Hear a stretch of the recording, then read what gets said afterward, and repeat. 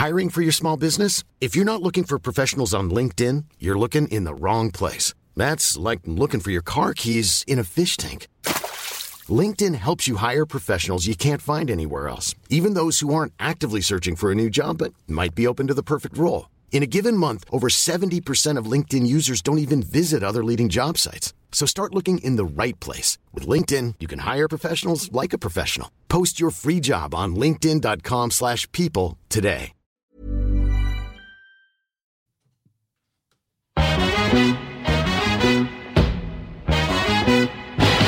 It girls, we the ish girls. I got Jenny and Lindsay in this bitch, girl. Make you move your hips while sipping gin, girl. Make you bounce your tits like it's a jig, girl. Like boom, sip kombucha for your womb. Honesty and squad link up, it's like boom.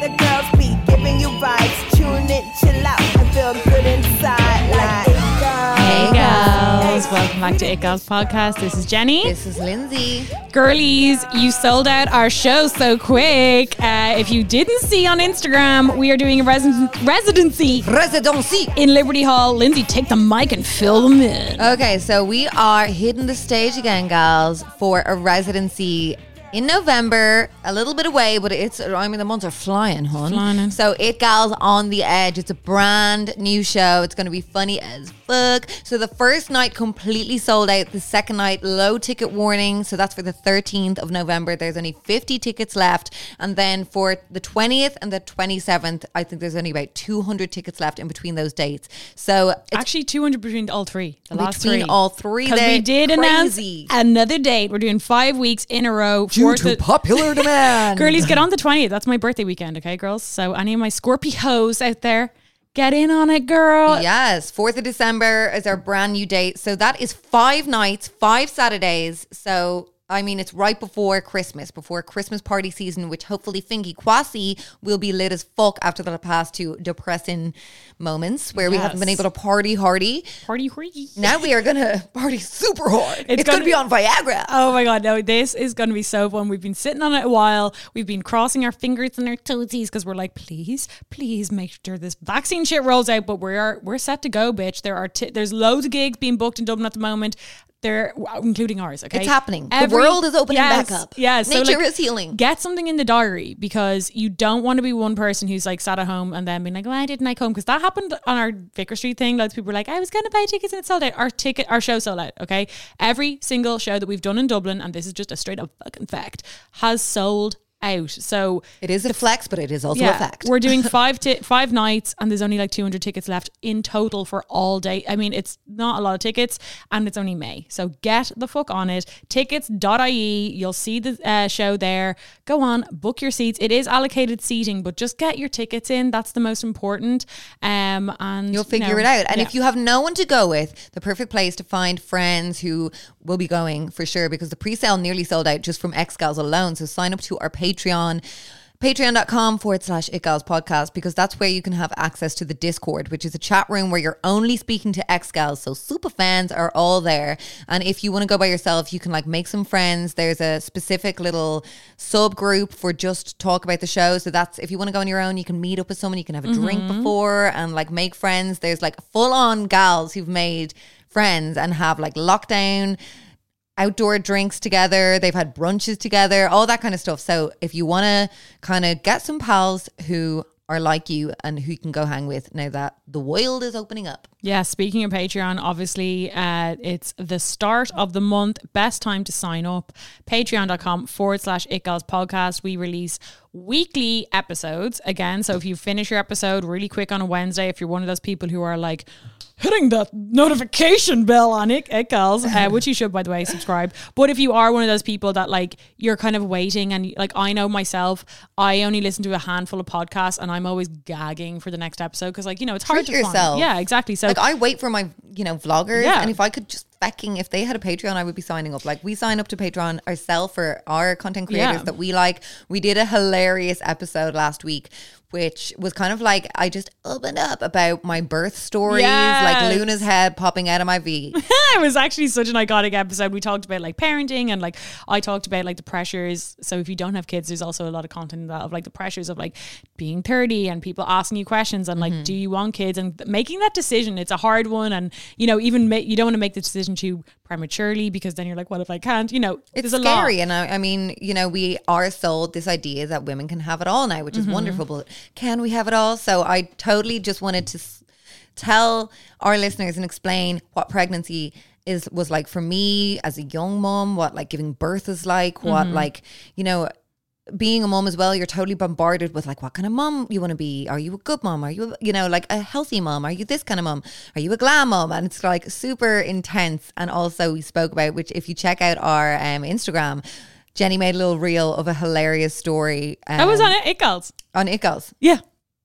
Oh yeah, that was on It Girls. That story was It Girls. Oh my God, yes. Winchester Higgins, but we are going to be discussing, we have an update on him, which will be going on this week's. We also have an episode about Courtney Stodden. So I'm sure you guys know she was in the news lately. There was a big kind of controversy with Chrissy Teigen, but we kind of felt like the Chrissy Teigen stuff was taking away from the topic of what the fuck with Courtney Stodden. She was just like meat for the press to fucking devour. It was crazy. We did a huge dissection of that story. Also, she's engaged now. She just announced No an way. engagement. Yes. Interesting. So, Very interesting. We also, of course, have our live stream, which we're doing another one next week. We're upping it to 2 live streams a month because they are just that fucking fun. We got Boo Boo on them, Mike. We got our neon sign. We're talking about, it's really, really fun. It's a cute way for us to kind of catch up with you guys and like have a bit of interaction, and it's just so much fun. There's a bank of them as well to watch back on. There is. And we're going to do kind of more like, I think for the next one, there's been a good bit of celeb stuff. Like Michelle Heaton was recently in rehab. She came out as an alcoholic and a coke addict, which is crazy. Liberty X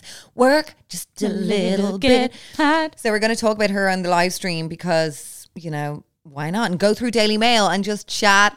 Super like fluid and low key kind of vibe. The live streams are fun because like I know a lot of people, and one reason why we started them is because loads of people say that like when they're listening to the pod, they're talking back to us, but now you actually can. Like we can literally be like, what do you guys think of this? And then people, you know, give us feedback. We also like, you know, there's loads of stuff with X-Girls. Like they all got pre-sale to our show. We showed them the poster beforehand. We kind of go back and forth. So that's a $5 a month. If you want to sign up, go for it. This week on the podcast, the one you're listening to right now, we have a really exciting episode. So we've always been asked, as you guys know, we have a dissecting series. Okay. We take an it girl or like, you know, something that kind of lives within the it girl world, and we like to dissect them. We like to talk about their career, how they became, you know, notable, and how they became kind of iconic as an it girl. And we've always been asked, you know, to do the Kardashians, and obviously, like, I mean, the Kardashians are it girls. They are like, they'd be well known. They'd be well known. They're famous for being famous. You know, they are like kind of the prototype of it now. They're also a prototype of the whole influencer face. So much, so the body type. Yeah, so influential in, you know, you could argue bad ways and good ways. So, but, you know, Lindsay and I aren't like experts with the Kardashians. You know, obviously, like everyone, we know about them, but we're not like, you know. Well, there's so much. Where do much. you even begin to start with dissecting those bitches? Yes. So I was scrolling away on TikTok.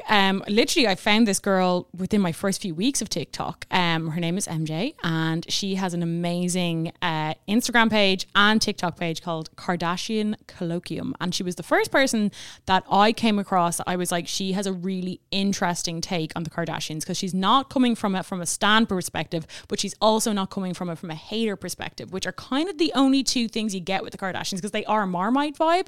Yeah. So she is a psychotherapist. She is really well read, and she has a really just interesting analysis on the Kardashians, you know, that way. So we invited her on the pod, and it's a really interesting episode. She's amazing. We loved her. So go listen and enjoy and follow her on TikTok. She fully looks like Lana Del Rey. I felt like I was on Skype to Lana Del Rey. I know. We were both like starstruck. I was starstruck. I was like, sing video games. Because I was the first person I ever spoke to on Zoom, like from TikTok. I was like, this is mental. I know. She's so cool. Super, super intelligent. So it was a great listen. So enjoy, gals. So today, thank you so much for joining us via Zoom. Is MJ from Kardashian Colloquium, the TikTok and Instagram account. How are you? I'm so good today. How are you? We're great. Thanks so much for joining us in the AM where you are. Very, very professional of you. 10 a.m. Yes, but for you guys. It's like 6 p.m. here. We're like, wow, wishing the day away. But about to go to Betty. Yes, so as I was saying, Lindsay and I have wanted to do an episode discussing the Kardashians for some time now. We have a series on this pod, which all you listeners will know, where we kind of dissect an it girl, because that is like our pen name, you know, and who bigger of an it girl for the 21st century than Kim, and then the kind of, you know, the greater family of the Kardashians. Oh, the spawn. Yes. So you have, MJ, you have a fascinating TikTok account and Instagram account that I came across first on TikTok. So, you know, the algorithm's working. And I'd love to know how you and why you decided to start the account. Yeah. So now, it was a few years ago. I still sometimes talk about it like, oh, I started this Instagram account a year and a half ago. It was in 2018. I mean, we kind of lost a year with 2020, I guess, but I was never interested really in reality TV. I kind of just dismissed it the way people do as like junk food for the brain. And I'd always been aware of Kim Kardashian and kind of like didn't mind her presence in the pop culture landscape. And I liked when she got with Kanye, and I paid attention kind of just tabloid wise and on social media when that happened, just the images of it. But I didn't have any interest in the show. And then one day my roommate put the show on while she was like moving and doing chores around the house. And it was a Bora Bora episode where Kim and Rob are fighting and they're on vacation, and Kourtney and Scott are like working through Scott's drinking problem. And I was really struck by the balance of real and staged. Like I was watching it and I was seeing these reality TV kind of tropes happening of like, I don't know, someone trips and it's like kind of like silly, or the silly editing. But then in the fight with Kim and Rob, it seemed really real. And so I found myself just really affected by trying to figure out when a moment felt real and when a moment felt staged. And I showed it to my sister and I was like, the show is actually deep, or there's something like real about the show or kind of powerful about it. And she was a media studies major and she was like, oh, you got to read Jean Baudrillard. So it was, I kind of just went on a learning journey, and I've been sharing that with my social media. I just can't like think about these things without wanting to put the thoughts somewhere. And it kind of just ballooned. It was something a lot of people resonated with, because I think a lot of us sense that interesting tension in the show and in their brand. And I'm kind of putting words to what I think a lot of people are sensing and feeling as my sense. Yeah, I think that's the essence of the Kardashians, because on one hand, you know, you talk a lot about the dichotomy of them, and on one hand, they are this kind of plastic, very kind of, you think of them as not very deep, but then you look at the show and there's elements of that reality. There's elements of them that you can look into in a deep way. And it's almost like that's what keeps you interested, I think, as a viewer. And I think that's why their show has been so successful, but it's very hard to put your finger on. I think that kind of dichotomy. Yes, totally. I think it's what keeps us watching. Yes, you'll see it everywhere in every aspect of what they do when you start like looking at it through that lens. Even the fact that one of the main points of discussion about the Kardashians is that they're fake and their plastic surgery. Lots of speculation about their plastic surgery, lots of investment from the public and how they look and their transformation. But I would argue two things. One, there is a real pleasure and satisfaction and investment in watching depictions of transformation. Like humans are wired to want to pay attention to transformation. We're wired to evolve. So there's honestly like a biological drive, I think, to be intrigued. We like watching stories of journeys. There's a reason for this.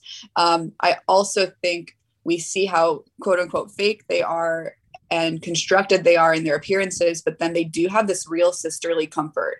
And so there's even an interesting tension in the fakeness and how they present, but then these real significant kernels of truth to their bonds and their relationships. And I think that's some of their power too. It's just that we're constantly trying to figure out where to be balanced when we engage with them. They are definitely like, as a family, it is kind of, you know, you look like you touched upon Scott and his drinking issues. We've obviously seen them like, you know, recycle fellas. this whole thing is coming out about Travis Barker, that apparently Kim Kardashian was caught in the bed with him years ago. So they're very kind of like, you know, modern, for lack of a better word, in that sense of like, you know, kind of having multiple men and like, you know, not being that afraid to kind of showcase that, and not feeling like then, you know, when comments come out about the possible divorce with Kim and Kanye, they don't need to like, you know, release these big statements straight away that we see from a lot of other celebrities, but they do kind of, you know, so that's the kind of modern phase of them. But then they also are quite like tight knit as a family and very bound together, and that's quite old fashioned. Yes, great observation. I've noticed this too. I think part of why they're so powerful and watchable is that they are kind of a modern family.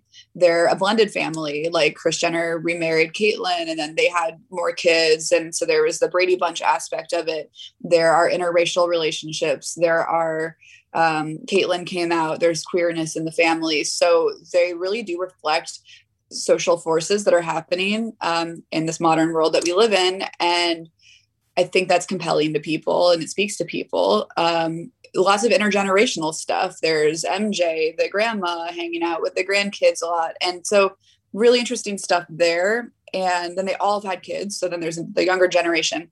And then there's that modern element, but then they're also randomly traditional. So even though Kim is like covering Playboy and Kris is taking pictures of her, and that's kind of like, you know, feels racy for some people, then there's episodes where Kim is weighing in on the fact that Scott and Kourtney aren't getting married and taking issue with that and saying, I think you should get married before you have kids. So I think they also kind of mindfuck people that way, because they'll hit on those values. They'll hit on a certain kind of progressiveness too. And you can really see this, like, I call it dialectics. You see their dialectics in everything that they do. Yeah, I think the intergenerational thing is interesting, because it made me think there of like, you know, almost why there's elements that, you know, multiple generations would know of them, because obviously, you know, our generation would know of Kim. You know, we kind of grew up with Kim becoming this it girl, surpassing Paris. But then you have the link with the O.J. Simpson trial, which I think is so interesting, because obviously that was that was like, you know, I think the most viewed ever court case publicly on TV, early 90s, if I'm correct. And obviously, as we know, Kim's dad, Robert Kardashian, was one of the attorneys on the case. So I think that's so interesting too. When I found that out, that was one of the first times when I had this weird, like, almost like an aneurysm. I was like, hold on. There was this link with like Brody Jenner, and then there was the Kardashian thing, and like they all knew Nicole. I was just like, that is like, it's like this, like they were planting the seeds for this crazy family. And even the fact that like Kim Kardashian was Paris Hilton's wardrobe organizer, and then Scott Disick is going out with Sophia Richie. It's this like amalgamation of insanity. And they never seem to really be shaken too much. Like, obviously, before, say, Caitlyn Jenner came out, and there was so much speculation around what was going on there. And, you know, when she came out with the Vanity Fair cover and then her own show, it was just like, they, again, weren't really shaken. They stay very much together. They kind of, they really are faced with quite intense scrutiny in their lives. And then that's obviously like, you know, from the media perspective, it's like they're getting kicked around a lot, but then they're just living their lives, wearing their Fendi with their fake butts bopping around, making more babies and more money. Yes, absolutely. Well, first, to speak to one of the points, I think they're very aneurysm inducing. I also think, so I hear you. They're very relational. So all these like kind of webs of relations are some of their power. It makes them a dynasty in a way. The fact that there's the Jenners and then the Richies and then the pair, all of that, it's been building for sure. And also to speak to the OJ trial, that was one of the most iconic viral events in more recent history. You could argue that it was one of the first viral events as media was really expanding. And like, I remember being a little kid and my mom watching that on the news, like the white Bronco. And so that was definitely encoded in their upbringings. And if you wanted to look at it through a psychological perspective, you could even argue when we go through traumas or, you know, major life events, sometimes we find ways to replay them or confront them again to kind of try to master them and feel like we are proof to ourselves we're capable of surviving or overcoming. So you could, if you wanted to be, you know, a little bit over the top, but think that the Kardashians went through a lot when they were kids, witnessing that. That was a big rupture in their family. And perhaps the pursuit of fame was a little deeper than just the vanity driven, I want to be famous in that way that, you know, it's not your higher self. It could be something like, I want to master this experience and replay it, and this time have control over the narrative. And that's what they're so good at, as we know. I think everyone can agree, at least the Kardashians are very good at controlling the narrative, however they feel about the Kardashians. Mm-hmm. Absolutely. And I think, you know, even with, when I think of like something else that was probably really traumatic for them that happened, obviously, was the loss of their father. It seemed to be like it's constantly referenced in the show. There's even this, even when Kris was still married to Caitlyn, it was still a narrative that she was still saying, I still love your father. I love your father, which I always found really bizarre. I was like, you know, that's your partner and you're kind of openly saying that you're still in love. She kind of also insinuated that she like prematurely divorced him and then he got cancer and died very suddenly. Yeah. And I wonder, you know, when you look at the Kardashians, and I think it's part of the element of why they're on one hand so revered, but also on one hand why they get so much hate is because they are a dynasty of women. And it was like losing that kind of patriarchal element in their family made them all kind of step into that role to a sense, specifically Kris, I think, but also Kim to an extent. Yeah. Kim, I think, always picked up quickly on what Kris was trying to do and was like, I'm here to do it. I think they have a very collaborative dynamic and they're a good team. I mean, what they did really worked. And the loss of Robert Sr. for sure influences like every aspect of what they do. And I would argue it all culminates into the hologram. Like the hologram was wild. The hologram tapped into what, if we want to go way back, was my initial interest in simulation stuff and simulacrum stuff and all of those concepts. Like whenever Tupac was debuted at Coachella as a hologram, it freaked me out. I didn't see it live. I saw videos of it. And I remember posting a Facebook status like, why do I feel so disturbed by this? Like I felt kind of sick. And someone commented with a link to the Wikipedia article for Uncanny Valley, which is like when humans look at robots and they are kind of like dismayed and unsettled because you're looking to relate to the humanity and this like almost human being, but then it's not, its soul isn't there, its spirit isn't there, its like realness isn't there. And the Kardashians play with that nebulous space a lot of like what is constructed and what is fake, just to go back to the, I guess, first topic. So the fact that Kanye brought in a simulation of Rob Sr. following like at that point 19 seasons of the Kardashians mythologizing Robert, keeping him alive through their stories and narratives was very, it pretty much says everything you need to say about the Kardashians and what they do and how Kanye understands what they do and how he elevated them. Because even though I believe strongly that the Kardashians are not immune to misogyny, some people like to say because they're so privileged and problematic, they don't face misogyny. They absolutely do. There's a lot of girl power in that aspect of it. I almost didn't want to give one man credit for helping to elevate them because of the power of that aspect of their project. But I do have to give it to Kanye for how, you know, troubled he is and a lot of the stuff he's done wrong in the past few years and a lot of the tragic things that have happened with him. Kanye it was a really interesting meeting of artists, because I would say what they do is a certain kind of art, and then another artist, but then an artist and muses. And he changed him, but not only Kim, it was a ripple effect on all of them. Like they were all wearing Yeezys. They were all like suddenly super neutral. They were much more aesthetic in how they produced the show and stylized the show. And I think that was all Kanye. I don't know how I got myself there, but just to acknowledge that. You mentioned at the start that that's kind of when you first got maybe a bit gripped by the Kardashians, was that union. And I think the whole world definitely, when we saw, because before she had been with kind of like half celebs, people that like she was definitely transcending above, you know, what they were. But Kanye was and is like hugely famous. And to see that union, I think it's like, you know, the power couple is like historically just makes, you know, us all so intrigued. And you know, they both grew so much in that relationship. So it's kind of odd that like now apparently, you know, the divorce is happening.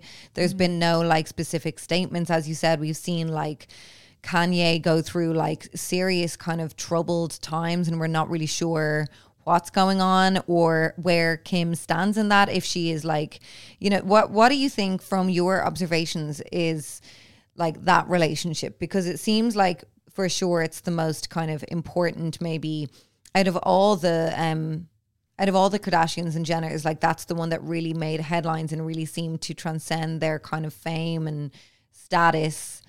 Yeah. So like, how would you describe that? How do you think they changed that, kind of implemented its importance into their family? Oh, no, they were an iconic power couple for sure. And certainly like the American media, but it sounds like beyond. And also to give you ladies credit, I never thought about this, that there hasn't been a formal statement yet. I that's so interesting. I have to do some thinking about that. It's leaked quote unquote to the press, and it's been discussed, and they know we know, but they haven't started to control that narrative yet. And I'm wondering how they will. And there's certainly intentionality to the fact that they haven't confronted it yet. There was a really interesting New York Magazine article mythologizing the relationship at the advent of the divorce rumors. And people hated it. Like there were so many mean comments because it was this very like sappily written, mythologizing reflection on what their relationship meant. And I was here for it because one day I think it will be perceived that way when we look back on images of them. I think that the muse and artist relationship, like the Svengali like relationship, like, but not so toxic, really captivated people because people love to hate Kim already. And then Kanye created a situation where at the time where Kanye was at in his career, Kanye's approval was a certain kind of validation. Kanye was divisive for his like history of grandiosity and like impulsivity, but there was, I think, this like national consensus, like Kanye might be unstable or whatever your perception of him is. I was into Kanye before he started being so like Trumpy. It was still a stamp of validation. So it's like Kanye sees something in Kim. And I think he had a quote to Vogue or something that was like, she created something that was very powerful and compelling to people or something. So Kanye seeing what was up with them and what was so like their potential, I think made people take her a little more seriously. I think you can see that even in the fact that she got a Met Gala invite. And then the next time she was at the Met Gala, he was the plus one. So and she got the Vogue cover with him. Yeah. Yes. Right. The Vogue cover that like, and I forgot about this. I was like cognizant when it came out, but I kind of forgot because I wasn't watching their show yet. When I was reading about that Vogue cover recently, just for research for something I'm working on, that cover was divisive. Someone, I think Sarah Michelle Gellar said like, I'm never buying a cover of a copy of Vogue again. And people were like, Vogue is like, you know, demeaned now in my eyes because Kim Kardashian was on the cover and like it was divisive. And that was the changing point of Vogue America because Anna Wintour was so apprehensive to stop using models on the cover of Vogue and go down the kind of route that every other magazine and where celebrity was going, which is like the death of the model and the like, it just, you know, we want Gigi, we want Bella, we want actresses, it girls, you know, and people. Yeah, we want to know more about them. We don't want some like Slovenian, like slight 14-year-old. Yeah, we want to know. Like we want to know, like, and we knew so much about Kim Kardashian, and we just need them on the cover for some reason because it makes you want to buy because you want to see what they're talking about. I think that cover as well. You touched on something there about the divisive nature, and you know, people saying I'm not buying Vogue anymore. It kind of reminds me of the public. So as the not the public, the more celebrity reaction of Kim and Kanye actually joining forces, because as you noted, like Kanye was this like super cool figure. You know, he was you know, famously, you know, went to Paris and like took over Fashion Week and, you know, had really got a stamp of like a cool fucker in like celebrity world. And the Kardashians were still seen as D-list, even though they were A-list reality stars.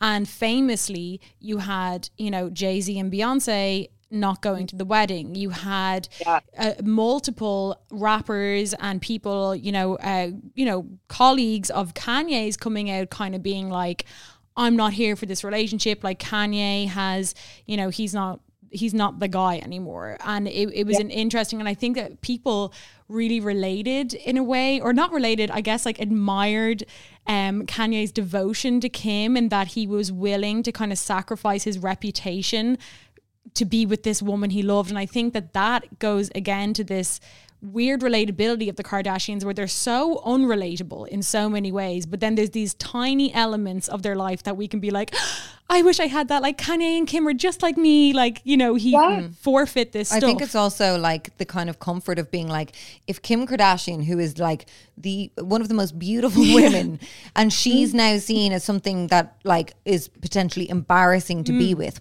like, you know, we've all been that girl where maybe you're seeing someone and they kind of like, you know, are a bit wanting to keep it under wraps or whatever. So when you see someone like Kim Kardashian being kept under wraps, regardless of her wealth, her fame, and it's kind of like she's like ridiculous comparison, but like she's like this Mary Magdalene type of character. Totally.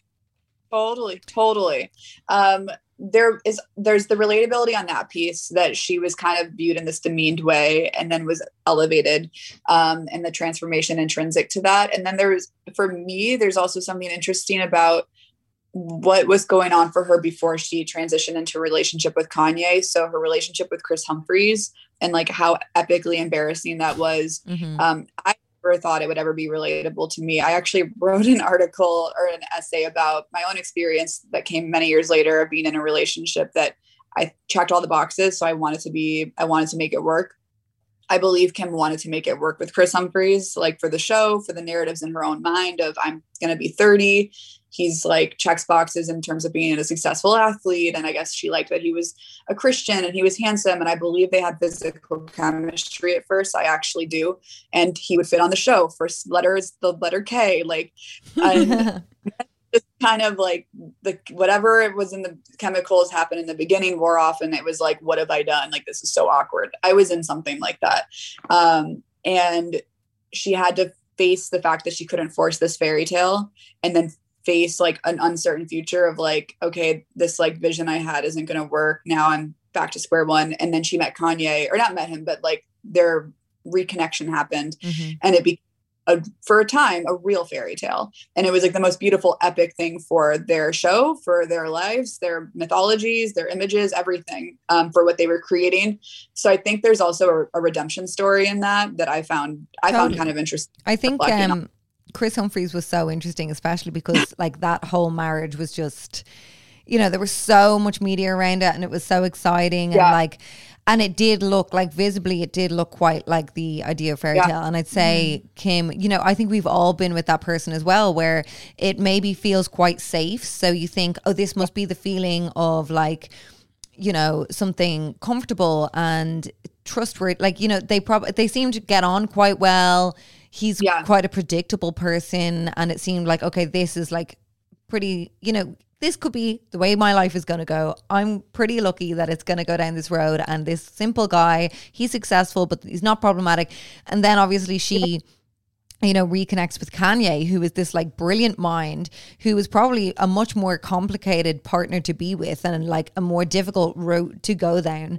And, you know. And one that she famously rejected for so long. I always found that a fascinating thing, that part of the story that they always, Kim and Kanye always, and on the show, her sisters would always mention how he was in love with her for so long, since she was Princess Leia on this SNL skit, as far as I know. And he had like, you know, been lusting after her for years and writing all these songs about her. And even when he was with, you know, these other women, he always thought of Kim. And then finally she chose him. And I think that was almost another relatable aspect, where it's like, yes, Kim, you know, got with Chris, they married, and it was devastating and embarrassing when their relationship exploded. But then, you know, the guy was there all along. He was right under her nose, patiently waiting. And I found like, when you go back to the fairy tale element, it's like, you know, it was like she thought that it's a new fairy tale. It's a modern fairy tale. She thought one was fairy tale, but it was actually the second option. And again, as you said, Lindsay, I think that's really interesting that like, I've never thought of it that way, that totally Chris was so safe and Kanye was the complete opposite. The opposite. But I think as well, like Kim probably while she was with Chris saw herself as this safe kind of person. We could see by her image she was probably thinking, okay, I can maintain this level of fame. You know, I'm kind of liked. It's kind of an easy territory. But then I feel like Chris didn't get her. And then when you see someone like Kanye, it's like he saw more of Kim than she saw and was able to like bring her out. And like creatively, Kim is clearly a businesswoman, which, you know, she's clearly also a brilliant mind, but she maybe doesn't have the like creativity that Kanye has. Right. So I think together they balanced as a power couple, that she was the business brain and he's the creative genius. And they bounced off each other like that. And then they like accelerated what they were creating and making so quickly because they did have that wavelength. Some people might say that like are into astrology, it's that Gemini Libra connection, that like brain connection of two air signs that are both about like duality. And it makes me think of the episode from this past week, actually. What you're saying about she thought she kind of landed on something safe that was congruent with her image, but there was more. There was a moment in the most recent episode, the Truman Show episode, where they're reflecting on the former houses that they all once lived in. And at some point she was like, we thought that I'd made it, you guys. Like, can you imagine? They're talking about like this amazing Los Angeles mansion that she, I guess, was in for a while. And the joke about it was like, this amazing mansion was only the beginning. Like she would go on to make it to insane magnitudes. And so in a way, it's like, she probably figured with Chris, he's this like perfect guy for me and my image. But little did she know there was Kanye who was going to blow open the ceiling and it was going to become bigger and bigger. It's, yeah, that's fascinating. I if think we're looking at, just wanted to change the conversation a little bit because I think it's really interesting. And I remember so vividly when Kanye and Kim started getting together publicly, and Kanye was going on like, I think Wendy Williams and certain other shows and talking about how, because he'd been publicly with Amber Rose before, who was this like, you know, known as a kind of, she used to strip and, she's beautiful. She's like vivacious. They were an amazing looking couple together as well. They were quite like, and they were an it couple and a power couple too. And then, you know, obviously Kim has, as we all know, started and is known from her sex tape. Now, when Kim and Kanye got together, there was conversation, or Kanye, I think, very much tarred Amber Rose and spoke quite badly about her, saying that like he had to take a certain amount of showers before Kim would like sleep with him because, you know, insinuating that Amber Rose was dirty, which was like very... It kind of, I was younger back then and maybe not as like versed as I am now about kind of like how slut shamey that was, but especially coming from someone who literally has been seen by most of the world having sex with someone else. So I always didn't understand that, or how that would even make me feel, because he was kind of trying to compliment or like put Kim on some kind of pedestal of like this like purity kind of.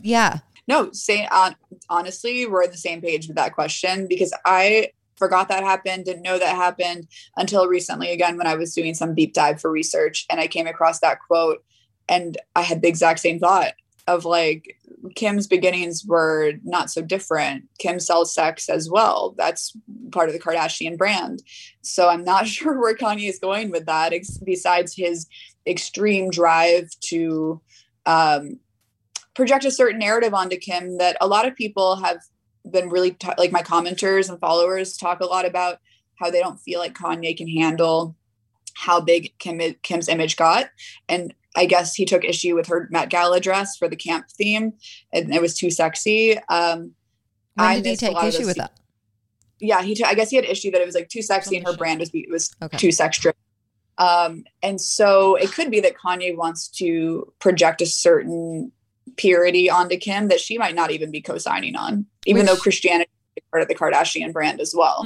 Which definitely came out and was bled out in the media before the demise of their relationship, which was that, you know, Kanye seemed to be more, you know, talking about the way that Kim is presenting herself, like on Instagram and everything like that. And Kim fully seems to have like not taken heed at all, which again is quite like inspiring that she is, you know, she has been doing what she's been doing for many years, and she's not going to get, you know, she is like coming up against all the kind of, she's a mother, she's now a wife, but she's still doing what she was doing before and being Yes. even more extra with it than ever. Totally. I think there's a lot of like questions within, I think, feminist discourse around what it means to be a strong woman in the modern world. And there's sometimes this thing of like, we don't have to pick one, like parenting, motherhood, family, or career and professional life. Like we can do it all. There's like a we can do it all feminism. And I think now there is some critique of that. Like, why are we expected to do it all and be able to do it all? Like that's a lot to take on. But Kim Kardashian does kind of like manifest that image. Like the Kardashians in general, I think they really, really have kind of found a mastery of it because of their economic ability to do it and their privilege. But they also just sort of like stand for that vision of feminist success of like, we're mothers, looks like we're great mothers. We've got all these kids. We love our kids. We nourish our family sort of life. And we're like these badass business women. It's both inspiring and like probably impossible to really strike that balance the way that they can. But you're right. Like she's thriving. She's projecting an image of thriving post whatever this divorce is or separation. Mom deserves the best, and there's no better place to shop for Mother's Day than Whole Foods Market. They're your destination for unbeatable savings, from premium gifts to show-stopping flowers and irresistible desserts. Start by saving 33% with Prime on all body care and candles. Then get a 15-stem bunch of tulips for just $9.99 each with Prime. Round out Mom's menu with festive rosé, irresistible berry chantilly cake, and more special treats. Come celebrate Mother's Day at Whole Foods Market. I'm Sandra, and I'm just the professional your small business was looking for. But you didn't hire me because you didn't use LinkedIn Jobs. LinkedIn has professionals you can't find anywhere else, including those who aren't actively looking for a new job, but might be open to the perfect role, like me. In a given month, over 70% of LinkedIn users don't visit other leading job sites. So if you're not looking on LinkedIn, you'll miss out on great candidates like Sandra. Start hiring professionals like a professional. Post your free job on linkedin.com/people today. That's an interesting point, and I think we can now start talking a little bit why, because we've kind of covered a lot of Kim. I mean, there's so much you could talk to just about Kim alone, but I really want to move on and kind of talk about the greater family, the sisters, less so Rob, more so the sisters, because as I said, like they are this like feminine driven dynasty, and I'm always interested in like, you know, where do you think the sisters, mainly, I guess we can talk about the Kardashian sisters, so Khloe and Kourtney first, where did they fit in around Kris and Kim's world? Because I do see Kris and Kim almost as the parents of the dynasty, and then everyone else is kind of like the children. What do you think about that? My sense, well, I think they all participate. I think that Kourtney was kind of branded this outsider that's above it, that doesn't get the same kind of surgery, and kind of like now and then will get upset and want to leave the show, and then they're kind of mad at her about it. But I do think that's part of her brand. I think it's like there's kernels of truth to it, just like with everything that's interesting about them. But I think she still retweets things from Kardashian, viewers, and will engage in her narratives of being over it. There's some Twitter exchange where someone's like, Kourtney should just leave the show if she doesn't want to be on it. And then she retweeted that fan's tweet and said, I am, or I did. And then that creates more drama. They retweet fans as a, social media engagement strategy. So she's still engaging in the whole system. So I think that Kourtney participates, and she adds an important thing to balance to the whole, all the dynamics.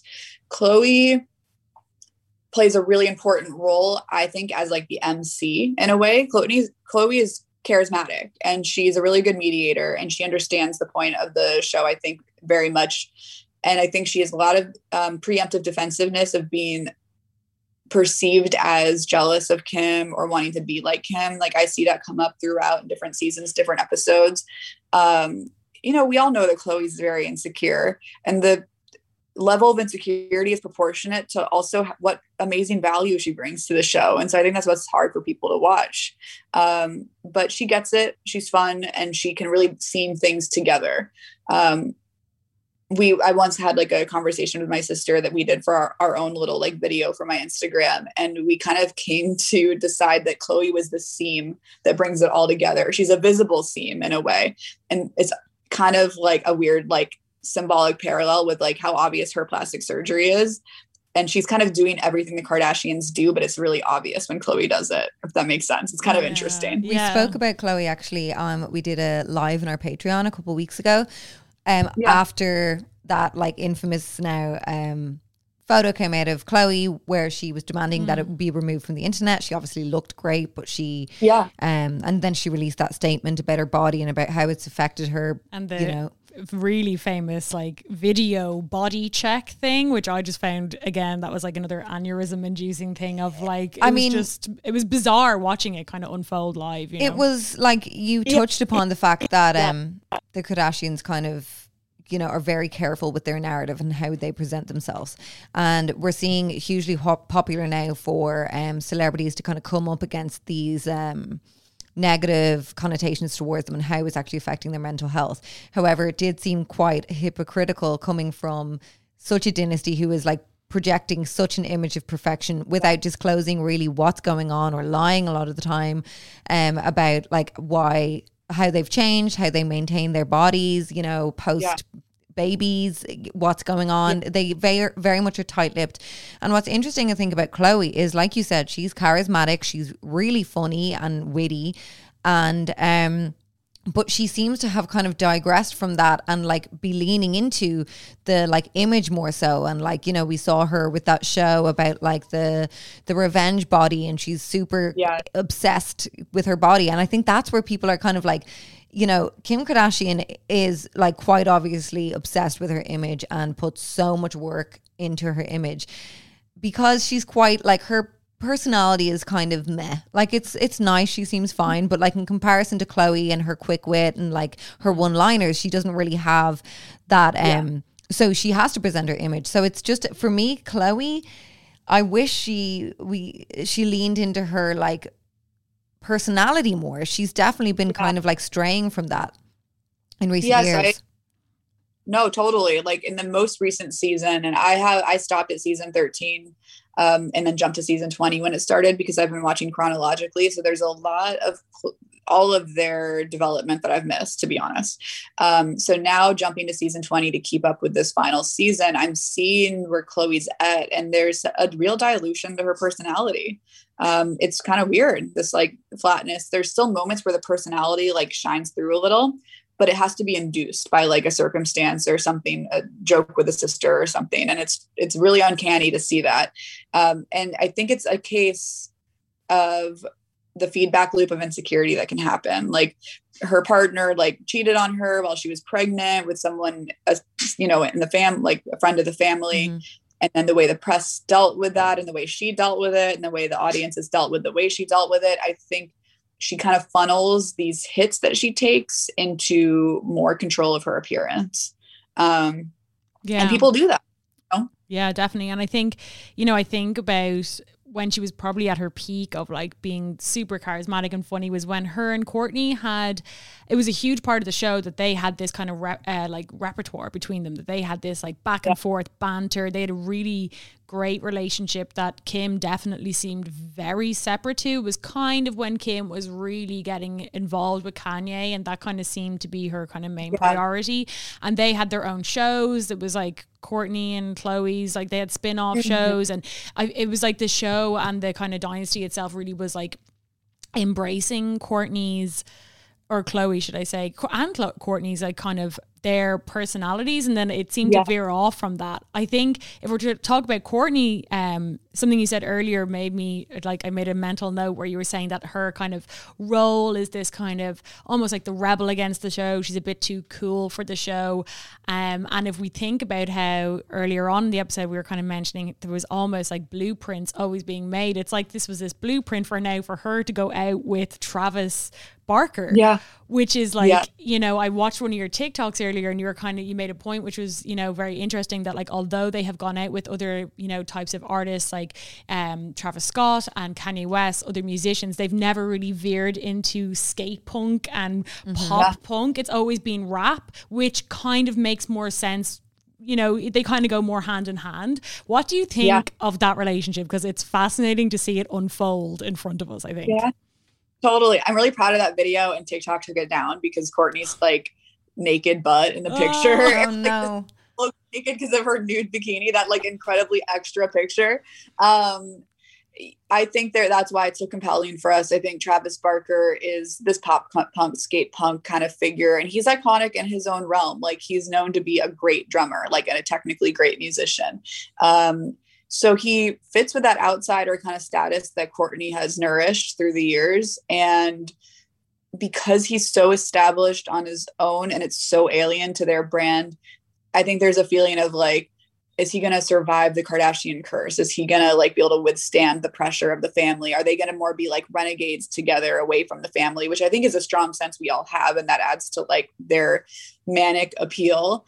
And then there's the interesting balance of, he's got this skater tattooed sort of brand, but he's a family man too. And so he kind of shares Courtney's values. And so they're also striking kind of a fun balance of rebellious, and Courtney's got this rock and roll style really coming out extra right now, but you can picture them with their kids, and apparently he's sober and he's vegan, and that's all important stuff to Courtney. So I like it. I think it's fun to watch. It also adds an element of drama because season 20 has been all about building tension between Scott and Courtney in a will they won't they kind of way. So I'm keeping up with this for sure. I think that's why we all are. I love their relationship. I think it's fascinating, but it's also, it kind of reminds me of like another parallel to Kim's relationship when you think of Kris moving on to Kanye. It's like she had Scott, she tried to make it work for so long. He was this kind of like only really famous because of the Kardashians. He was like, every season you're watching him fail and fail and fail. And now there's this, now what we're seeing leaked through the press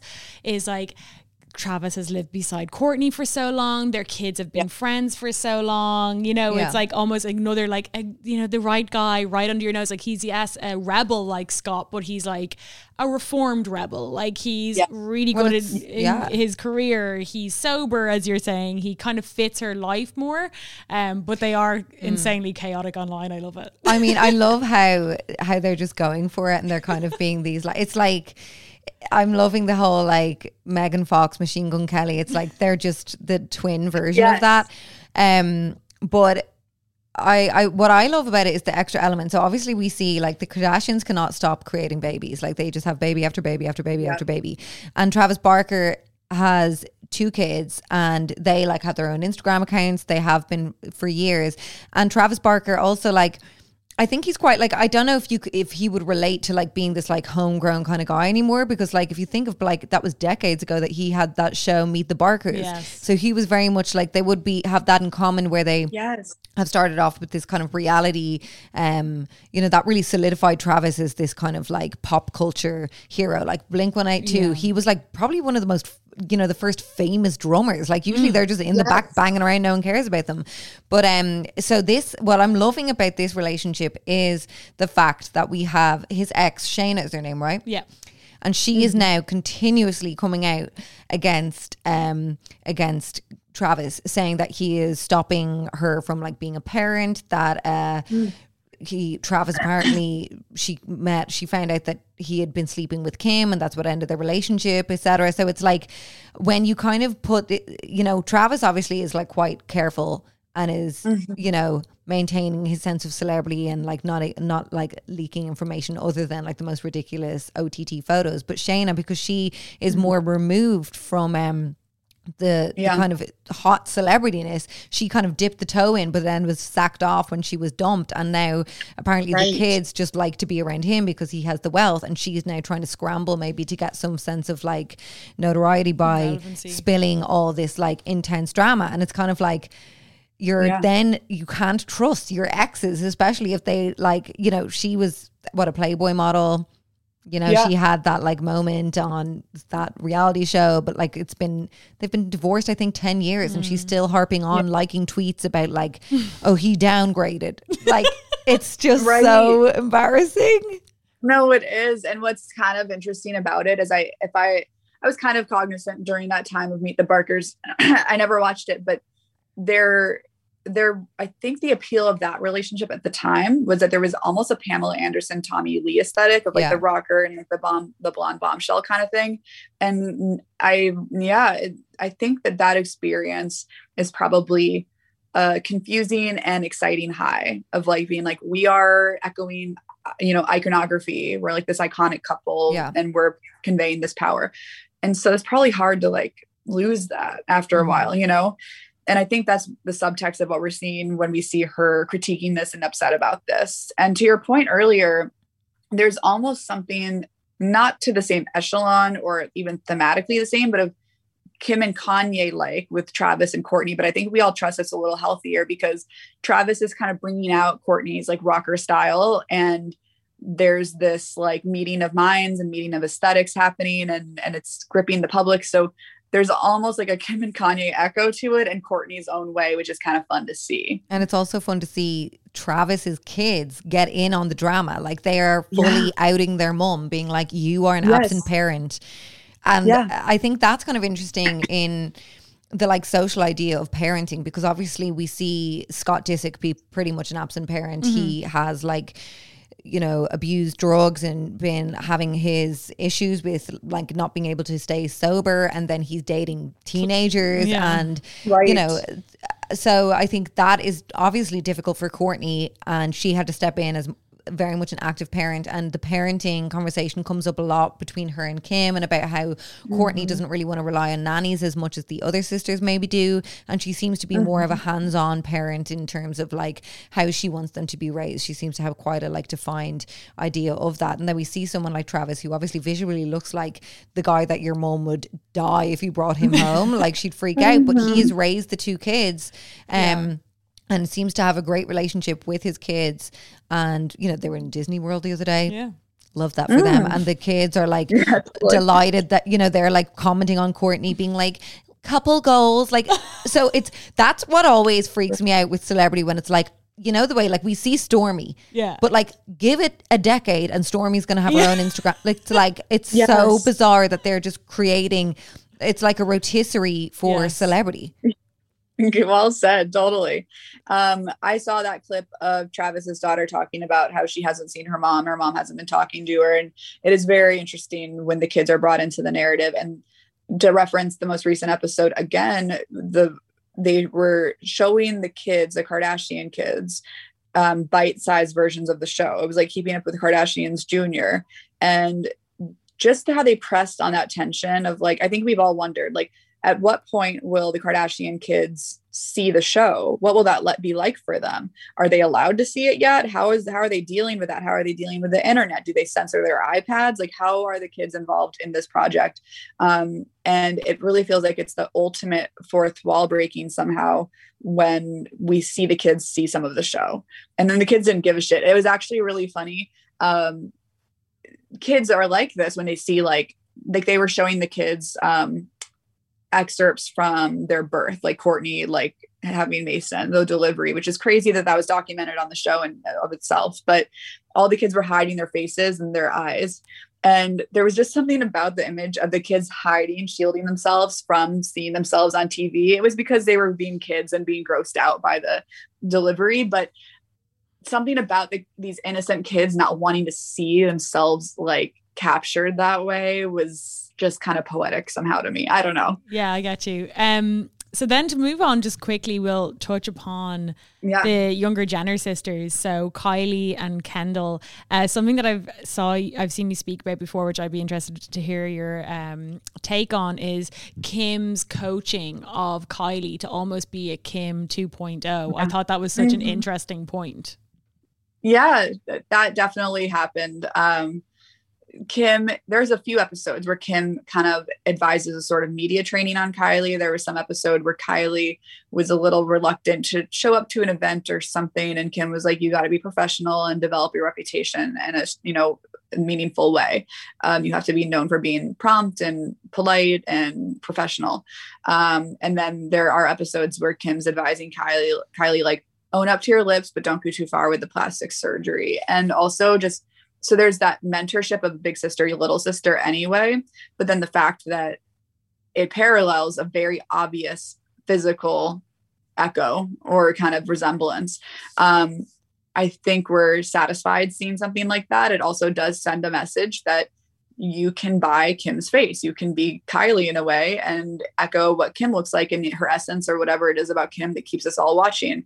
Kylie did it and it worked. She pulled it off. She was successful. She's actually the most successful in the family now. So I do believe there's messaging implicit in Kim's mentorship of Kylie for sure. I think even in your point there about how Kylie became so successful, it's almost like I always felt with you remember the Forbes magazine cover, like she was a self-made millionaire and all this kind of stuff, or billionaire should I say, and that she was the first of the family to be a billionaire, or so. I mean, there's also kind of speculation over that, because then later on it was like, was she a billionaire? But then Kim was also a billionaire when you brought her net worth together with Kanye. It's almost as if that was a planned kind of media thing of like, the like understudy of Kim then surpassed Kim. So to propel Kim more, maybe. Yes, almost propel Kim as this mentor, which now we see as her being this lawyer and this maternal figure and kind of like helping people. And it's an interesting kind of parallel, you know?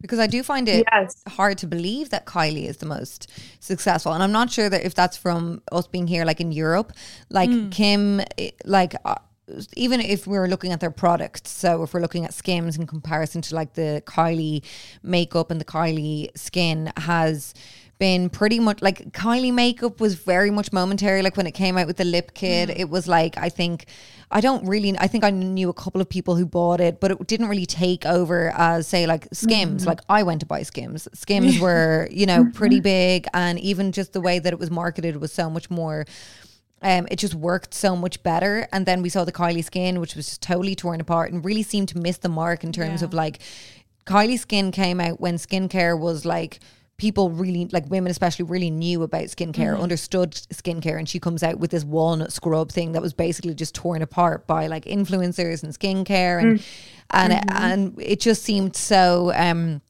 so childish. Like her products, like she's like the Jojo Siwa of the Kardashians. So it's like, it's hard to believe that she's so successful. Do you think it's from her Instagram or her YouTube or what? Yeah, I think it's a very strong social media presence. They were always kind of pegging Kylie to be the Gen Z rep. Like I remember there was an episode about Kylie and her Tumblr, and Kim wanted to have a Tumblr like Kylie or something like that. Yeah, remember that? Yes, I completely, that has unlocked a memory in my brain. I remember that. And Kim being like, Kylie's Tumblr's so crazy. What was so funny about that? That's like the soundbite in my head too. She was like, Kylie just expresses herself on her Tumblr. It's so funny. No, totally. They had Kylie be that ambassador. They put that on her for sure. And the blue hair, and they were like, she's the young, funky one. And they need that. That is some of their power too, is that they're so multi-generational. There's a brand for everybody in every age group. I think the Jenner sisters are less interested in being part of it, to be honest. They're so successful, they don't need to be. They're so successful, to an earlier point you made, because they are an amalgamation of their older sisters. Their older sisters did do the work and pave the way, and then they kind of showed up and they kind of reaped those benefits. And now they don't want to show up anymore. They didn't have to be the guinea pigs. Yes, exactly. Right. Which is how birth order works in families anyway. I mean, I think we all see this in our own families. So to talk about Kendall briefly, who's obviously in the news at the moment for another tone deaf ad. Like I truly I cannot believe, like I saw a TikTok of someone else the other day, and they were just like, it was like addressed to Kendall's marketing team. They're like, we know you hate her. You must, like, if you are continuously putting her in these positions. But it's like, it seems that it must be quite pre-planned, because I mean, first of all, who gives a fuck about tequila or, you know, Kendall Jenner's tequila? But and when there's Kendall a viral moment around it, it does seem quite, you know, like it propels it completely. What do you think about like Kendall in general, and then like kind of Kendall's, which is very surprising. Of all of them, there's been so many controversies and scandals surrounding the Kardashians, you know, like you could argue that they survive off it to an extent. It is interesting that, I mean, that Pepsi scandal was so huge. I mean, to the point that like even over in Europe, I mean, it was quite like, it was a politically charged time in America, but like it was even like in Europe, people were just like, what the fuck is going on here? Like, it's interesting that someone who's so, you know, arguably maybe the most kind of bland personality wise Kardashian Jenner, who isn't as outspoken, who's famously also aligns herself more with her Jenner side. She's always hanging out with Brody and on the horses and with Brandon, and you know, it's interesting that and she's not controversial. She's definitely the least controversial. Like, she doesn't kind of showcase her relationship. She's kind of sexually ambiguous for a lot of the time. Yeah, it's interesting that she has been involved in like 2 massive scandals. Yeah, you make an interesting point about the blandness and then how it kind of intersects with so much controversy. And it does feel like there could be some intentionality there. Like, she is not intrinsically controversial or conversation starting, so we'll throw her in these circumstances that are. Yeah, I see that totally. I think that that's also why she gets a lot of hate, because there's such an obviousness that Kendall is sort of this vessel for different images and brands. I mean, she's a fashion model. That's what they do. But there's almost like this sense of like, how do you keep getting yourself in these situations? Where's your agency? Why aren't you saying no? Like, where's your sense of art direction? I think a lot of us respect Kim for the sense that she has of her ownership of her muse status. Like, she's a vessel of image and people's art direction, but you kind of sense that she's got agency with it. But with Kendall, I don't think we sense that at all. And it does feel the controversy with this tequila. I think, okay, so with the Pepsi commercial, I think that was like an accident to some extent. I think it was bad branding, bad concept. And they were like, oh, that didn't turn out well. But then they figured out, it was like, they're good at getting data from their mistakes and then using that data for the next thing. So I think they were like, oh, this controversy thing works. So it's profitable, even with Kendall. And we'll just kind of like put her in these situations sometimes. And they've never not profited from a controversy, even an accidental one, I think. And it is quite weak. When you think about it in comparison, like, she's wearing, like, she's on a horse, she's selling tequila, and she, you know, in terms of controversy, it's pretty weak. It's not that deep, you know, and people can try and make it that deep, but it's like tone deaf, realistically, for sure. It's not that deep. But it also does, because it came out that, which has happened so many times with the Kardashians, that apparently she has stolen or very much seemingly copied the tequila from another tequila brand, which is like half the price. The branding is pretty the same. The name is very similar. So sometimes it's like, are they purposely doing these controversial, say, ads to detract from the fact that it is she's plagiarizing another tequila? We've seen it time and time again where the Kardashians get called out for quite blatant plagiarizing, and they seem to just get away with it, even though it follows them a lot. It gets very much swept under the rug. Yeah, they're like a conglomerate. Like, they know that they probably can, and they'll make it theirs, and they're too powerful to really be stopped. And so that is a real thing. I think Kendall, like you said, this kind of sexually ambiguous, I think she manifests a certain kind of masculinity in some ways. And they were like, oh, so tequila is the right game for her to get in next. So, like, she's kind of like edgy in this fashion world thing. Tequila is what a lot of like male celebrities do to be cool or to kind of like validate whatever status of fame they're finally at. Let's do that for Kendall. So again, I think there was earnestness in this.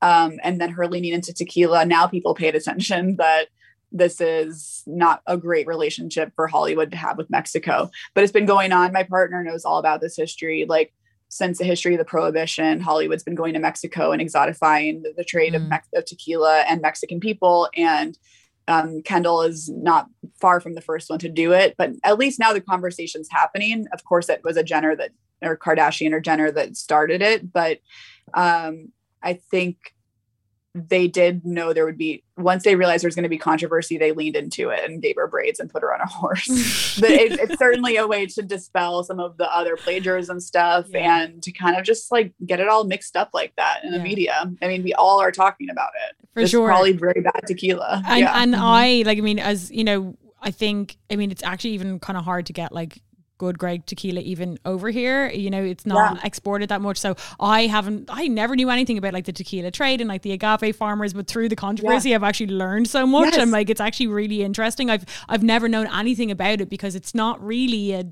people don't really drink it here, you know, that way. It's not really like, I mean, we have a margarita every now and again, but I couldn't fucking tell you what tequila they use in it, you know, that way. Which is, it is interesting, and it just shows their like the power of their scandals and their controversies and how they do ripple into like every single culture, I think. And also the positivity that can come out from like, you know, this, like, we just constantly see so much hate being directed towards this family. But however people and, you know, the public or the media talk about the Kardashians, they have propelled like body issues to be a massive conversation point, sex issues, you know, separating from the father of your child. We've seen like even before like we were talking about the OJ Simpson trial, like that, you know, was such a huge, like, I think everyone can even extract from that something like much smaller, but like the fact that it was Chris's best, you know, good friend who was murdered. And that it caused a rift in the family. That Chris obviously was on Nicole's side, and there is so much in that everyone has someone that they can project onto almost. It's like that multi-generational kind of point you made before. It's like, are you Chris, who is seeing their friend being treated badly by someone and it's causing a disruption maybe in your own relationship that they're taking the other one side? Or, you know, are you Chloe with the visible body issues, or are you like Kendall, who maybe is a bit more of a wallflower, but like also like, you know, get tripping up constantly. But they do stay tight together. And when we see, I know that it took America by storm, the Meghan and Harry interview with Oprah, and when you see, you know, how the media is trying to pluck story after story about Harry and Meghan and trying to piece together the jigsaw of what's actually going on, because there's such a historical family and they're so like closed in, like we don't even know who Harry was referencing when he was when Meghan was mentioning about the racial comments. And you know, they say the monarch, they're not even saying like, oh, my nan did this. It's like this these unknown kind of people. So it's like a very much. And it did also come to light through that interview how the royals are bounce off the media and they work together, and without, you know, they need both to survive. So I think with the Kardashians, like they are like a modern royal family where like, they, you know, they are so, like we touched upon, they're so unrelatable in their wealth and their looks and the way that they live and comments that they make.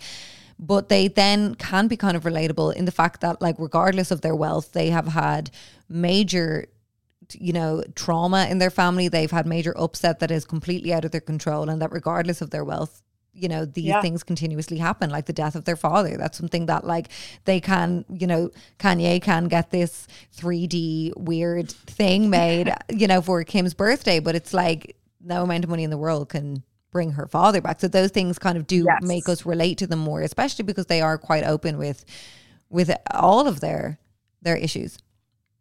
Absolutely. You're totally right. It's again that dialectic of no one can recreate their father in a crazy hologram, but a lot of us can relate to the grief. And it actually like presses on that experience, that very real experience when we see something so outlandish, actually. It's a great way to represent that grief in a very clear, effective media kind of way that really communicates the deeper thing. And I love that you brought up Meghan Markle, because when I think about other public figures that have an effect the way the Kardashians do and that have so much density to their public images for analysis like this, Meghan Markle is the best approximation I can think of. She brings out a lot of people's projections. It's almost like a projection test. You kind of learn more about someone by how they deal with the Meghan Markle thing. You learn more about their value system, their own perspective, and the Kardashians bring that out in people too. So Meghan Markle is really interesting to think about in relation to the Kardashians, just to kind of throw that out there. It is, and even in the sense of like family, where we're seeing Meghan and Harry basically tar and feather their family publicly. Like Harry has just come out saying, you know, suggesting that he wasn't raised well by Charles, and that then how could he expect Prince Charles to raise him well when he wasn't raised well? So he's like really, you know, making these outlandish statements about his family publicly, and it's caused this major separation. And you know, it's a media storm which, you know, inevitably will probably like pump back money into the monarchy because it keeps them like, you know, in the media and people interested. However, what I do enjoy about the Kardashians is that they do stick together, and we've seen them punch each other in the head, whack each other with bags, you know, all this kind of stuff. But they do kind of just stay together and maintain that like that solidness, regardless of like mental things that happen, even like the other week coming out that apparently Kim has slept with Travis and they just seem to be getting on with it, which is kind of, I think, beautiful in a way. Yeah, I think I think that's what people really see when they see that family element. It's like, you know, so Lindsay, her 2 younger sisters are twins, and like we're all really close friends, and like I have seen that fight of where Kim is like bashing Courtney, and like we were all like, tag yourself. Like I was like, Kendall just sat there neutral. Like I'm like, I can't get involved. But it's also that thing of like, when I see those fights happen with my friends who are sisters, it's like the Kardashians. I know at the end of the day they'll be fine. So it doesn't cause that kind of like, oh my God, are we breaking up the band? You know, are you going to hate each other? It's like, it's a bad fight, but we all know. And that's that weird comfort that the show, the Kardashians, and has. even to learn from them, you know, that like, like, why can't we get over this silly fight if Kim and Courtney can get over literally beating each other up? So on TV. No, for real. Real. Just to end off, what do you think about the show ending and what it says about the Kardashian kind of dynasty? I think they're going to be back. I think they're going to facilitate a comeback story. There's going to be a comeback narrative. And I think it's a really amazing timing. It's kind of perfect. I think we could have always counted on Kris to come through with the right timing. There was a sense it would go on forever because it was all in place to do that. Like there's a next generation of kids that people will be interested in. We're going to see those kids in like 10 years. We're going to see their stories and on TV or whatever their reality show will be. But they needed a break. Pressure was high this year. There was a lot of, you know, social pressure and consciousness raising in the States.